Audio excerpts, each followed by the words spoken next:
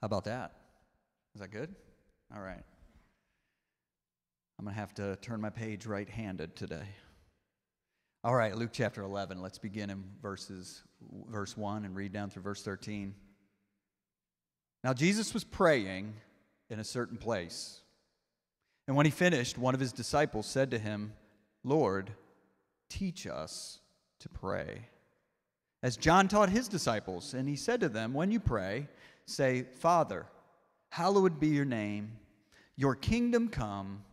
Give us each day our daily bread, and forgive us our sins. For we ourselves forgive everyone who is indebted to us. And lead us not into temptation.' And he said to them, 'Which of you who has a friend will go to him at midnight and say to him, "Friend, lend me 3 loaves, for a friend of mine has arrived on a journey, and I have nothing to set before him"? And he will answer from within, "Do not bother me. The door is now shut, and my children are with me in bed. I cannot go up and give you anything." I tell you, though he will not get up and give him anything because he is a friend, yet because of his impudence, he will rise and give him whatever he needs. And I tell you, ask, and it will be given to you. Seek, and you will find. Knock, and it will be opened to you. For everyone who asks receives, and the one who seeks finds, and to the one who knocks it will be opened. What father among you, if his sons ask for a fish, will instead of a fish give him a serpent? Or if he asks for an egg, will give him a scorpion? If you then, who are evil, know how to give good gifts to your children, how much more will the Heavenly Father give the Holy Spirit to those who ask him? Father, we just ask that you would open your word to us, that your Spirit would cause us to see these words with insight, and Lord, you would speak to us as we seek your word. In Jesus' name, amen. Well, this morning, as we continue our January Vision series, we also begin a week of focus in the life of the church on prayer. During this week, we are encouraging you to set aside extra time in your life, in your day, to engage in praying for yourself, for others in the church, and you'll be getting information and daily updates on things to focus on throughout the week in regards to prayer. Hopefully at your life group, you'll have the opportunity to pray with others that are a part of your life group about some specific areas related to the life of the church. It's not so much a week filled with activity about prayer, but one in which we're asking you to set aside time to pray.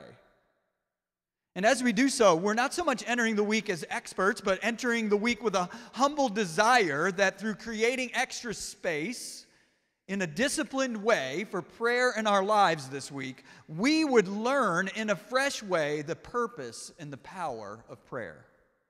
That's why it's important for us at times to set aside a specific time where we focus on something that we might be renewed and learn the purpose and power of prayer in a week like this. I meet very few Christians who feel convinced that their prayer life is the strongest part of their spiritual devotion to the Lord. For those of you who are ready, give a raise of hands. For the most part, we live in a hurried and accomplishment-driven society.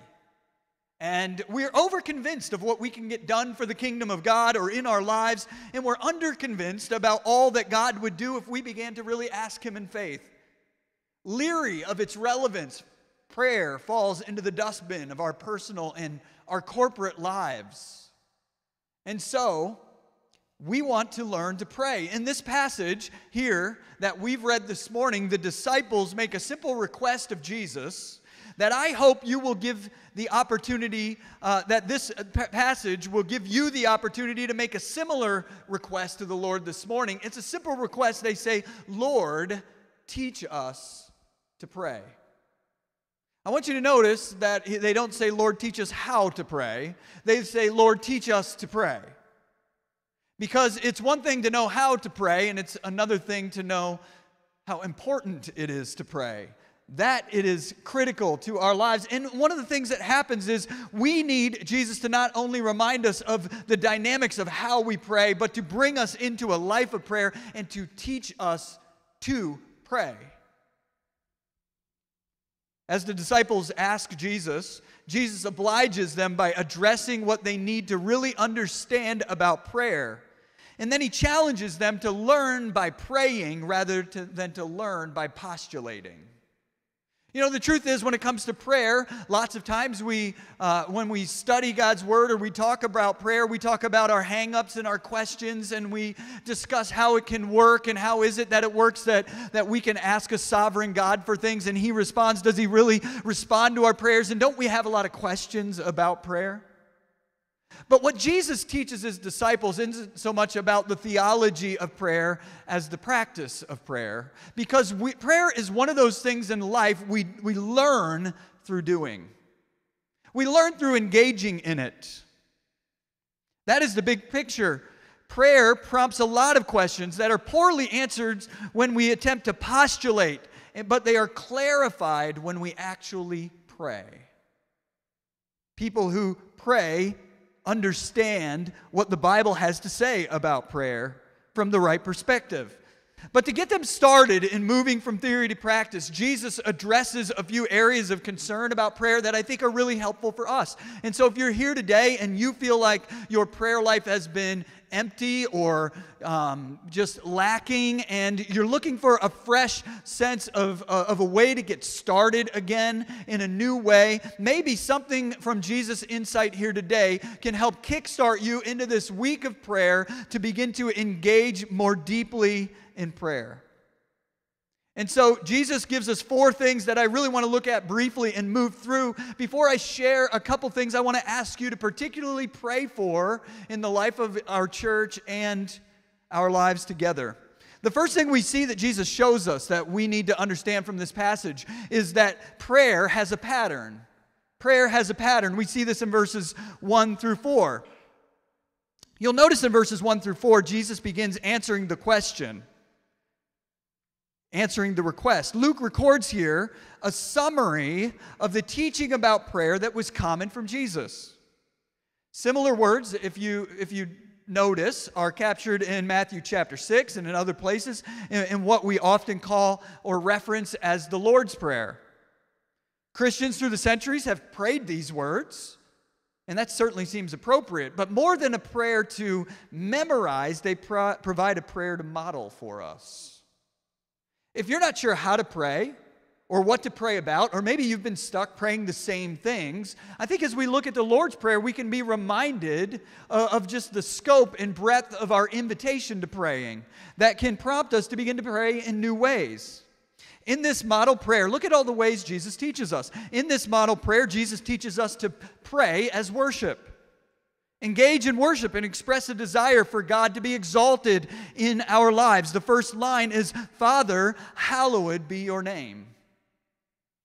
So he shows us that prayer is an opportunity for us to exalt God before our eyes, to ask that His name would be hallowed, that we would see Him as holy, as distinct from our own motivations, and we would desire that we would really see God's plan and purpose on display in a way that He's glorified in our lives, that His name would be set apart as the name that is above every other name. Prayer is worship. We also see prayer for mission. We pray for God's plan and purposes to advance in the world in which we live. We don't just pray, Father, hallow your name. We pray, God, let your kingdom come. We think of it, the words in Matthew 6, on earth as it is in heaven. This is a prayer for God's kingdom to advance in the world in such a way that God's will that runs free in heaven would also be done on earth, that He would be glorified and worshiped in places where He currently isn't. There's prayer for mission. We see also prayer for provision. We learn to pray for our needs and are given a sense of the scope of expectation that we have. It's always been astounding to think that He tells them to pray for their daily bread. Really, it's a reminder that God is concerned about our needs, but often we are anxious about days that are not yet upon us. Isn't it true that we spend a great deal of our time worrying and maybe even praying for God to rescue us from the sense that we would have to depend on Him day by day? Here we're told that we can trust God and we can bring before God prayers for our daily needs, for the provision of the moment in the day, and God is concerned about that. But over and over we see that God isn't always concerned about rescuing us from an anxiety about next month. But He can be trusted as we bring our requests for the day. And so we see prayers of provision. So we got prayers for worship, prayers for mission, prayers for provision. We're encouraged to pray for forgiveness. You know, in prayer we confess our sin. We ask for and receive the forgiveness of God. Maybe it's been a while since you set aside time in your life to really hold up to God and agree with Him about areas of your life where you're falling short, and confessing those as sin and receiving the forgiveness of God. You see, biblical praying, gospel-oriented praying, it reminds us that there's nothing that we've done that God isn't ready and stands ready to forgive us for, but prayer invites us to experience the forgiveness of God in a fresh way as we bring our particular sins before God, and we're reminded that the cross of Jesus Christ covers our sin, and we leave those moments of communing with God in confession confident that we're forgiven. It's quite possible that your life is plagued with guilt and shame that is unnecessary that you carry because you haven't carried the things that heap that shame and guilt on you to the Lord in prayer. That you haven't brought those things before Him, confessed them to Him, and received the promise of His forgiveness and rejoiced in it as you pray. There's prayers for forgiveness. We also see prayers for reconciliation. We pray for the situations where we need to forgive and prepare our hearts to play our part in reconciliation. Notice the implicit understanding when He says, "And forgive us our sins, for we ourselves forgive everyone who is indebted to us."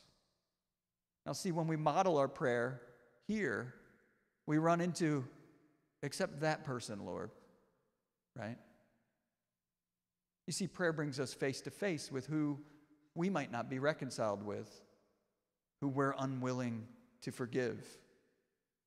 Part of what we're invited to do in prayer is to begin with us and mend the brokenness that often fractures our relationships as we bring those things to God in prayer, and we prepare to forgive from the heart so we can get up and live in a state of reconciliation, not driven by our anger and our frustration and our lack of forgiveness. There's a work to be done in prayer that prepares us for reconciliation, and we're to ask the Lord for it.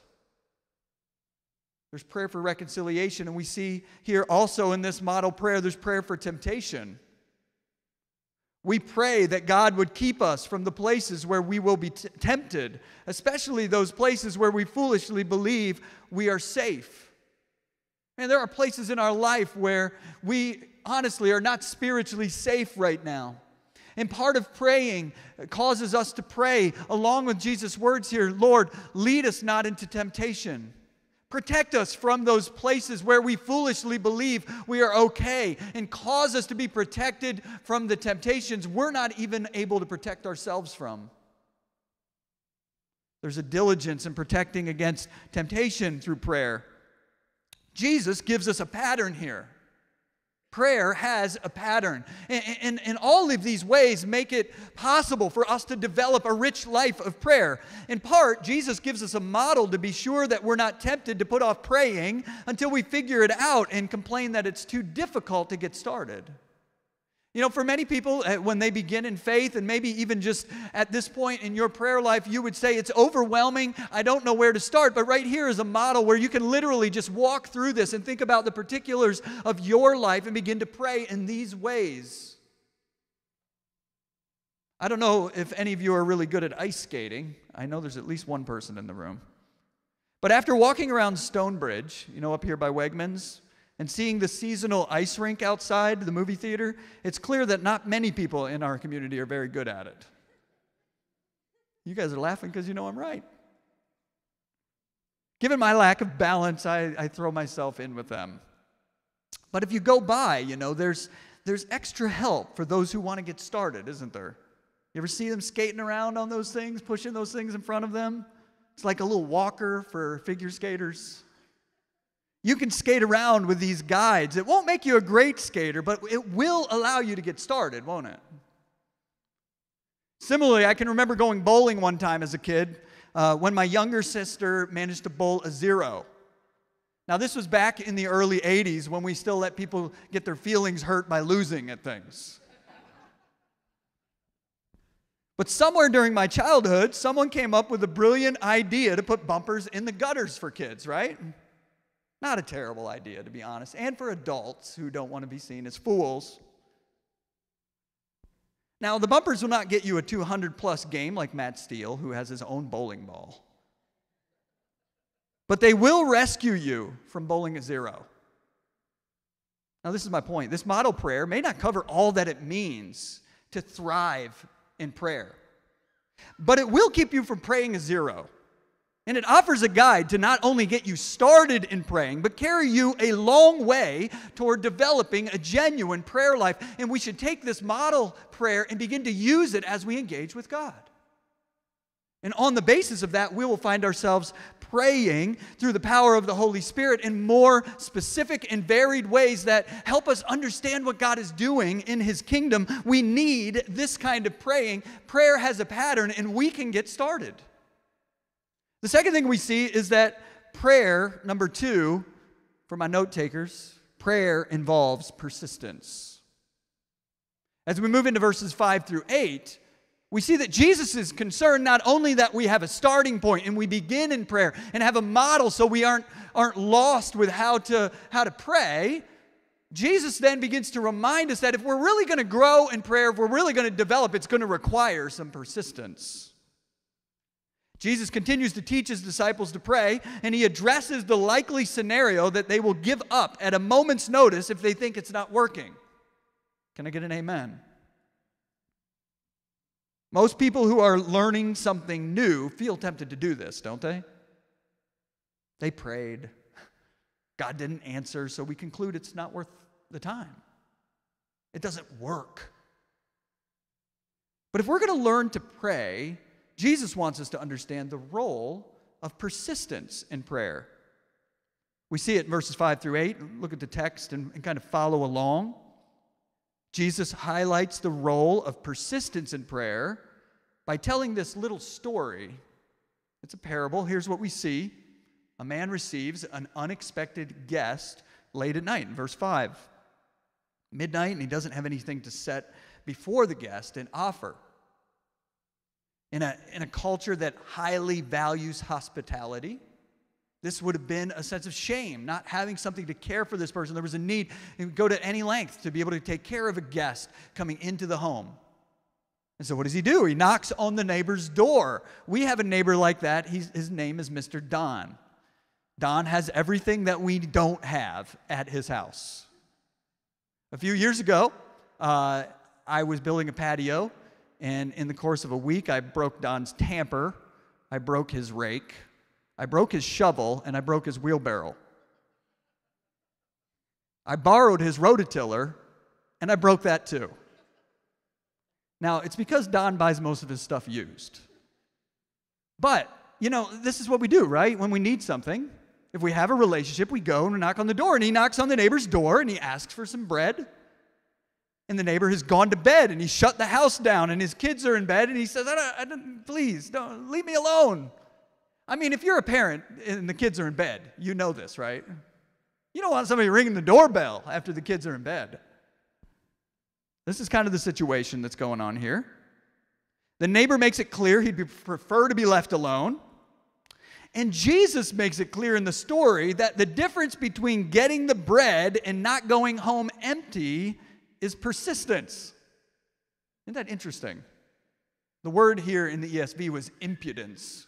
But for those of us who don't know what that, which I didn't know before I read it this week, it's the word persistence. It's kind of a bold persistence, a request with sort of confidence that says, no, you can't turn me away. I've got to get this. I got somebody at my house. I need this bread. I get it. I know I wouldn't have inconvenienced you if it wasn't really a need, but I need this thing.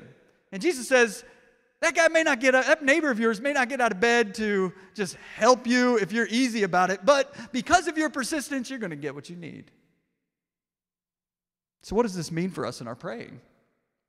Well, I want to point out, Jesus is telling the story with the emphasis on the person going to do the asking, okay? He's not telling us that God is a reluctant neighbor who's not really concerned about our problem and doesn't want to be inconvenienced. That's not what Jesus is saying here. He's actually pointing out that even if that were the case, a little persistence goes a long way in prayer. Jesus, this is what he's teaching us through this parable.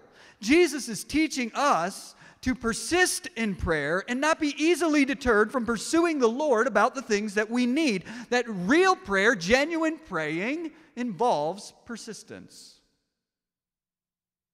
Real praying has an urgent, persistent posture, which Jesus encourages here, notice, rather than discourages. He actually adds fuel to the fire of saying, come to God with boldness, with clarity, with a sense of persistence. Continue to ask as though it really matters. Which brings me to the point, we should be praying for things that really matter. We had a big moment this week in the life of Pillar Church that I don't want to pass by without celebrating. The Dumfries Town Council voted unanimously to approve our building development project. Yeah, it's huge. I thought it'd be worth giving you a little bit of perspective this morning about that, because it's the answer to a long season of prayer. There was a church building on that land. It's in Dumfries. And I'd be glad to tell you where you can find it. You can go walk on it if you want and pray for it. There was a church building on that land until June 14th, 2005, when the building burned down. The church that had been meeting there, Abundant Life Baptist Church, had been struggling, and that fire was sort of the end of the road for them as a congregation. They disbanded. And the property was left with our state convention to determine what should be done with it. Now, remember I said 2005, right? Sometime not long after that, members of our church began praying that God would give us the land so that we could put it to good use for the mission of the gospel. Not long after the summer of 2005. I don't think it was before that, which would be strange, right? It was a joke. No, members began to pray that we'd be able to put that building to good use for the mission of the gospel. We're talking about a group of like 25, 30 people, max, as a church. God, give us that land. Let us do something great on it for the mission of the gospel. We've, since that time, we've asked the owners, the state convention, and asked the Lord more times than I can count, and in more ways than I could have ever imagined, to open the way for us on that land. Many of you have stood on that land and prayed with us. It's almost funny how long it's been going on, because that was 2005, and just to remind you, this is what year? 2022? Am I right about that? Is it 2022? Sorry, should put that in my notes. Well, several years ago, we came to an agreement with the state convention to just buy the land for $350,000 and started making this plan that we've been pursuing. In 2018, it looked like we were about to be approved to do so, and things went sideways from there. And we continued to pray. A new town staff member, for some reason that we will never understand, created roadblock after roadblock that kept us from moving forward, frustrating every attempt we made at a resolution at that time. It went on for so long that back in the spring of 2021, of this past year, our state convention, who had been waiting for the town's approval to execute the sale for over 3 years, received an offer from a different organization for a large sum of money, and it honestly looked like the whole thing was just going to unravel. There were lots of temptations to get frustrated. I'd lost most of the shreds of hope that I had for anything good to come of it. I'm thankful for our elders who continue to pray and help us stay focused on trusting what the Lord would do with it. And here's the crazy thing. June 1st of last year, the project looked dead. Really dead. The town staff was roadblocking it. The state convention didn't think we could do anything with it and was considering other options. And the project was being whittled down to something that I really honestly wasn't all that excited about. But I want to tell you to persist in prayer today. And persist in trusting the Lord. Because within a month's time, last June, a town council member encouraged us to push forward. The staff member that was roadblocking left the job. The state convention gave us the portion of the land that we need for the project for free instead of selling it to us. And on Monday night, the town council voted to support a project I believe we can all be excited about. I hope you will see that prayer involves persistence. Persistence. And let God write stories of answered prayer like that over and over and over and over again in the life of our church and in your personal life. And I got to believe that for some of you, there's some things you've been praying about for a long time, and you feel like you're on the other side of June 1st last year, where everything about the circumstances, even as you have prayed, look like God is ignoring the request, look like it is against you, look like any good that could possibly come from it has been denied. And as we sang today, where we walk through a valley where we can see no earthly good, but yet, as we walk through it, we have the keys to Zion City. God is for us. He is with us. And even in the ways He denies us, He is actually caring for us and preparing to work in our lives to provide what we need, not just what we wanted. And we have a Father that we can trust. And we are invited to persist in praying. Now listen, Jesus encourages us to persist in those prayers. And I want you to continue to pray until God is finished doing what He's going to do in that situation in your life. And until you can stand up and celebrate. It may not have been what you started off desiring, but it will become what you would have wanted if you knew what God knew. And so we persist in prayer. Now listen, Jesus teaches us a third important thing about prayer off the back of that story that you need to hear today if you're going to learn to pray. And here it is. Prayer determines personalization. Not only does prayer have a pattern, and not only are we encouraged to persist in prayer, but Jesus teaches us in this passage that prayer, our engagement in prayer, determines personalization. Now let me tell you what I mean by that. We see it in verse 9 and 10. It says, and I tell you, Jesus says, this is what He wants us to hear. I tell you, the one whoever asks will receive. Ask and it will be given to you, verse 9. Seek and you will find. Knock and it will be opened to you. Verse 10, He repeats the same thing, it seems. For everyone who asks receives, and the one who seeks finds, and to the one who knocks it will be opened. If you look closely, Jesus says it a little bit differently in the second verse to make the point more clear. But what is the point that He's making? Well, here's what it is. We learn to pray, and we learn the power of prayer when we engage in it personally and experience God's work personally. We don't learn by hearing it just from someone else. We don't learn by studying more passages about it so that we can be convinced we ought to pray. We become more convinced in prayer when we experience the power of prayer personally with God.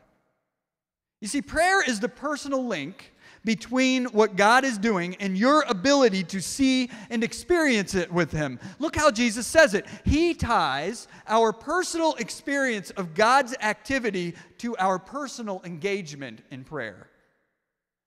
Verse 10, everyone who asks receives. Look how He says the next phrase, the one who seeks finds. In that passage, who is the one who experiences receiving from God? Who is the one who recognizes that? Who is the one who actually has the door opened? Who is the one who does the finding? Well, the answer is it's the one who actually seeks. It's the one who goes and knocks on the door. It's the one who asks. And He emphasizes it. Because prayer Prayer happens personally. Prayer determines the personal experience you have with seeing God at work in your life. It connects us to the personal nature of a relationship with God. It's a simple truth that he rewords for emphasis. Do you see the link here? In a particular way, the experience of receiving from God is connected to the asking.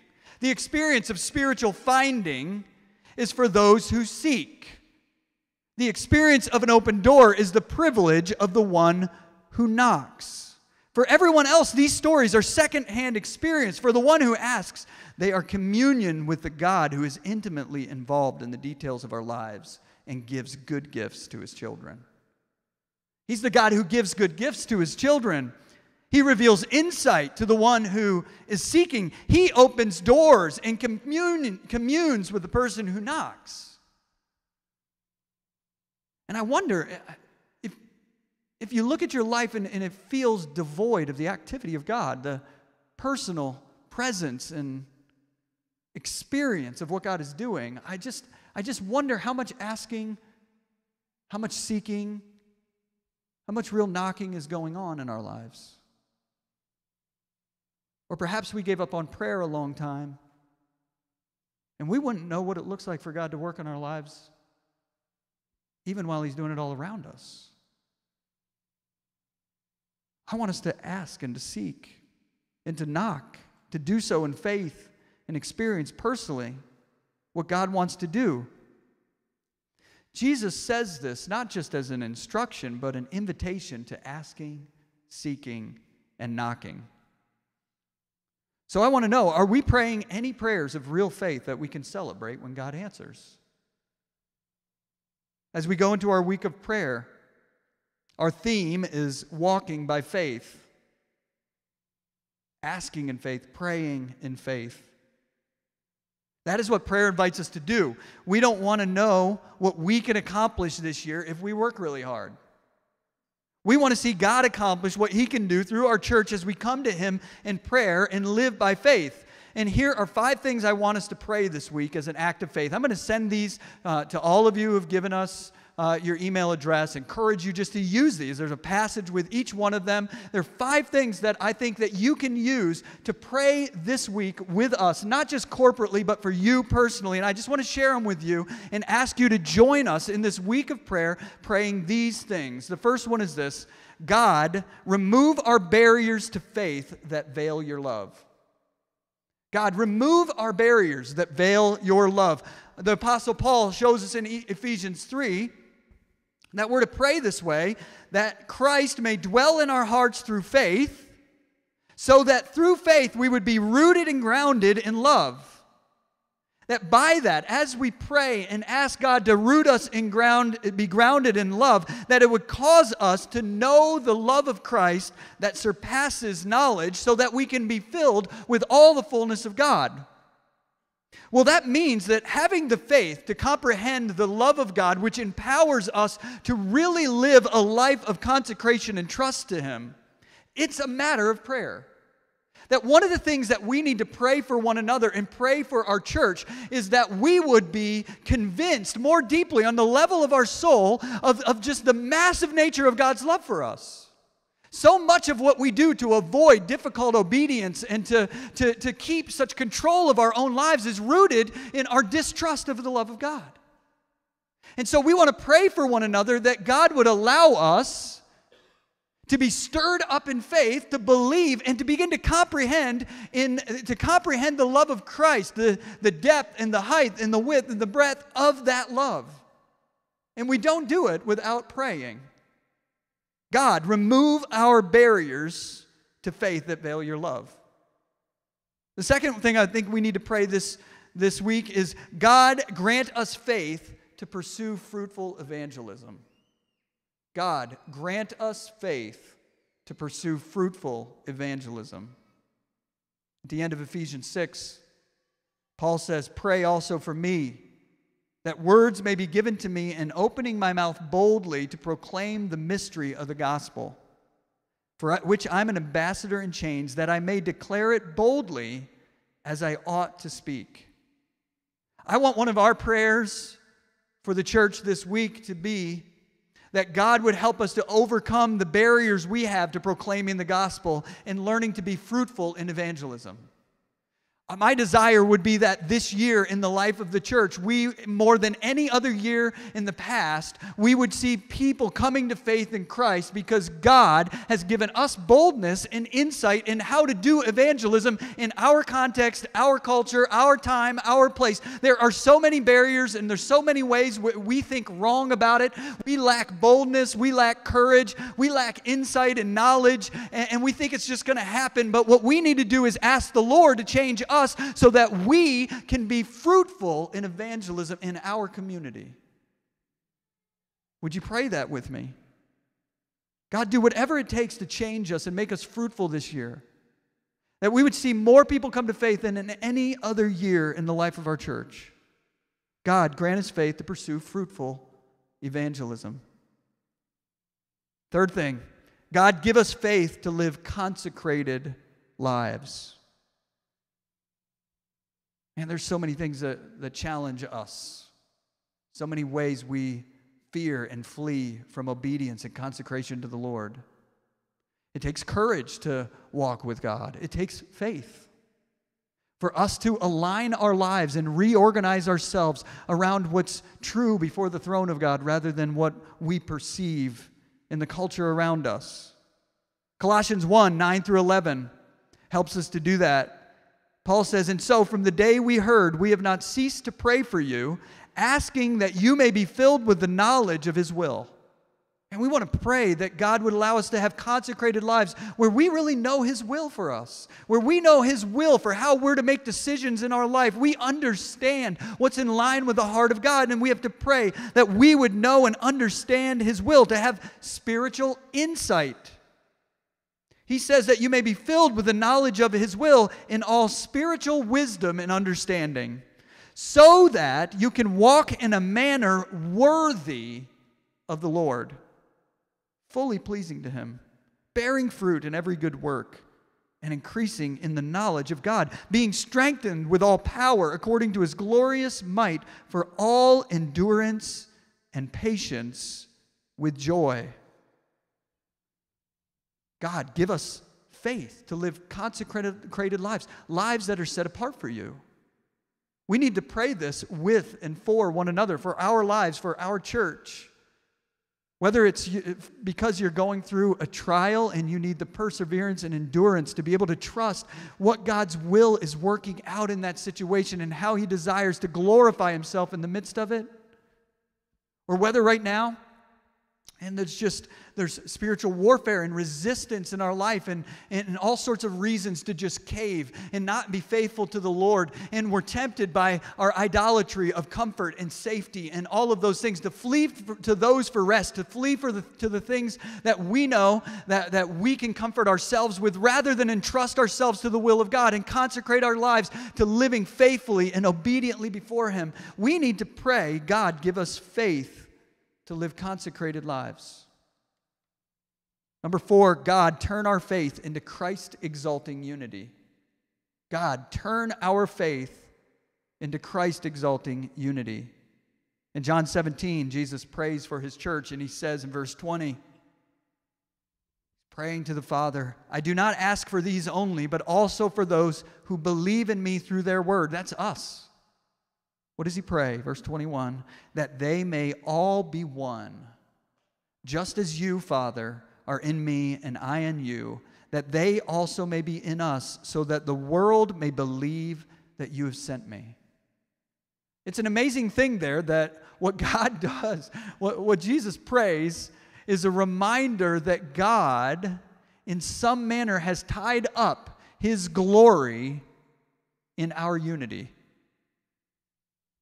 You see, Jesus says that when we are a unified church, when we don't allow petty things to divide us, when we seek a genuine unity where we can be truthful with one another, but we love one another, where we are gathered around things that are big enough to overcome the circumstances of our life, and we learn to be a unified people in the midst of all of the challenges that would break us apart and all the things that can be driven between us. When we pursue Christ-exalting unity, he says here, the world believes that Jesus was sent by the Father.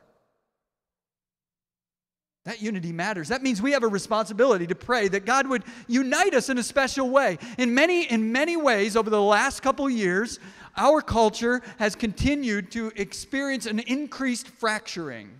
And that fracturing doesn't just happen outside the walls of the church, it happens inside the walls of the church. The way that we see the different things that we do in our life and respond to the things going on in our society and culture around us, those things have the ability to threaten a sense of Christ-exalting unity. And it takes a laboring and praying that we would understand one another, that we would be sympathetic to people who disagree with us, that we would have a patience with one another as a church so that we can stay ordered around the gospel and helping one another grow toward one another in love, so that unity becomes an apologetic that convinces other people that there's something different that happens here than anywhere else.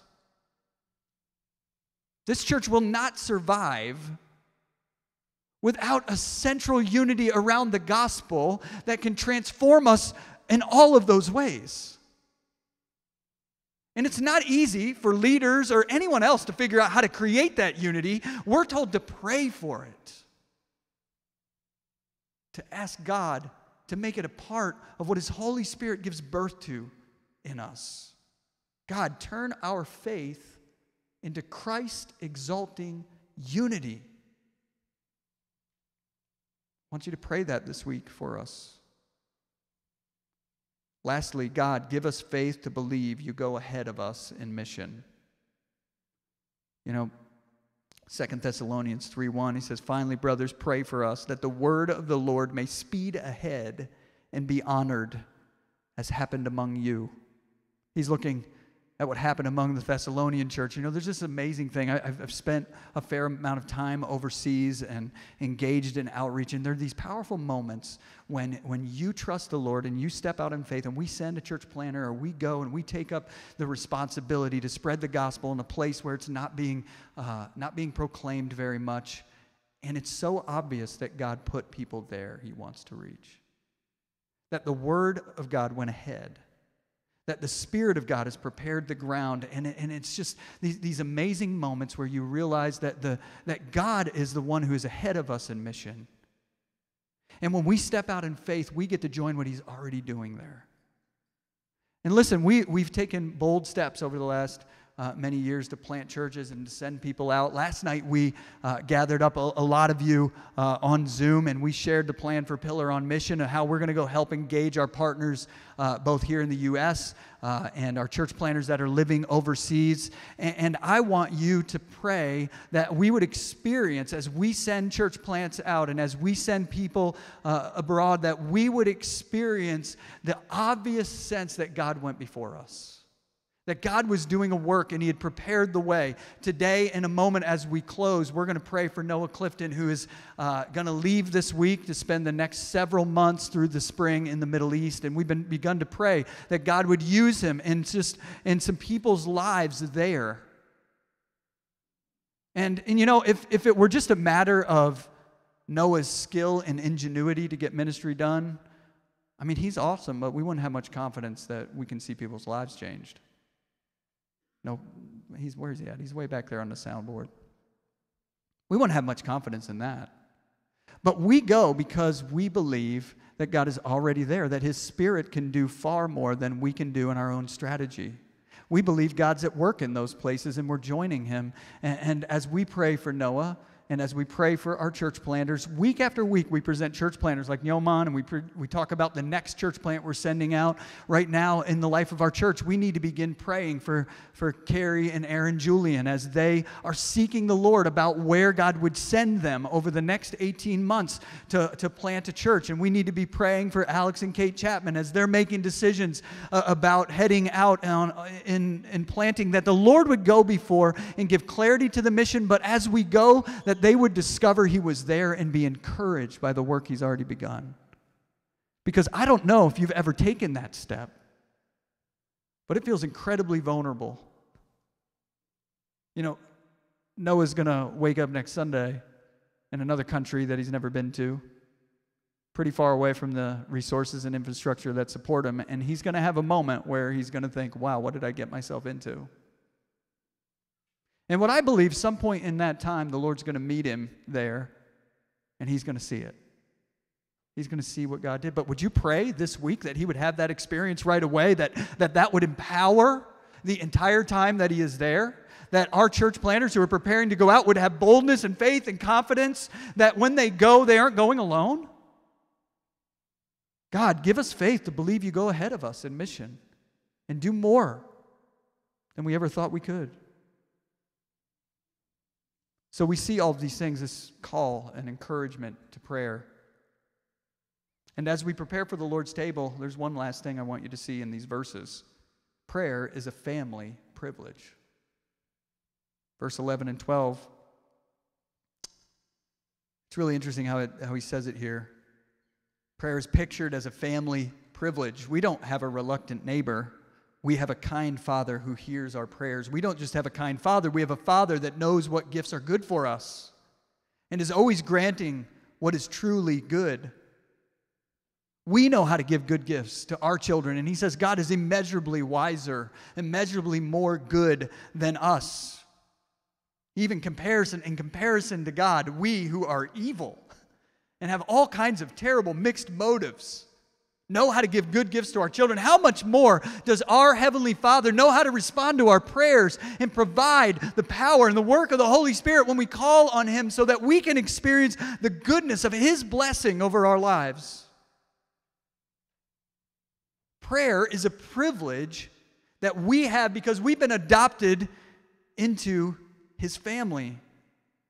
And one of the things that often discourages us in prayer is when we don't receive what we've been asking for.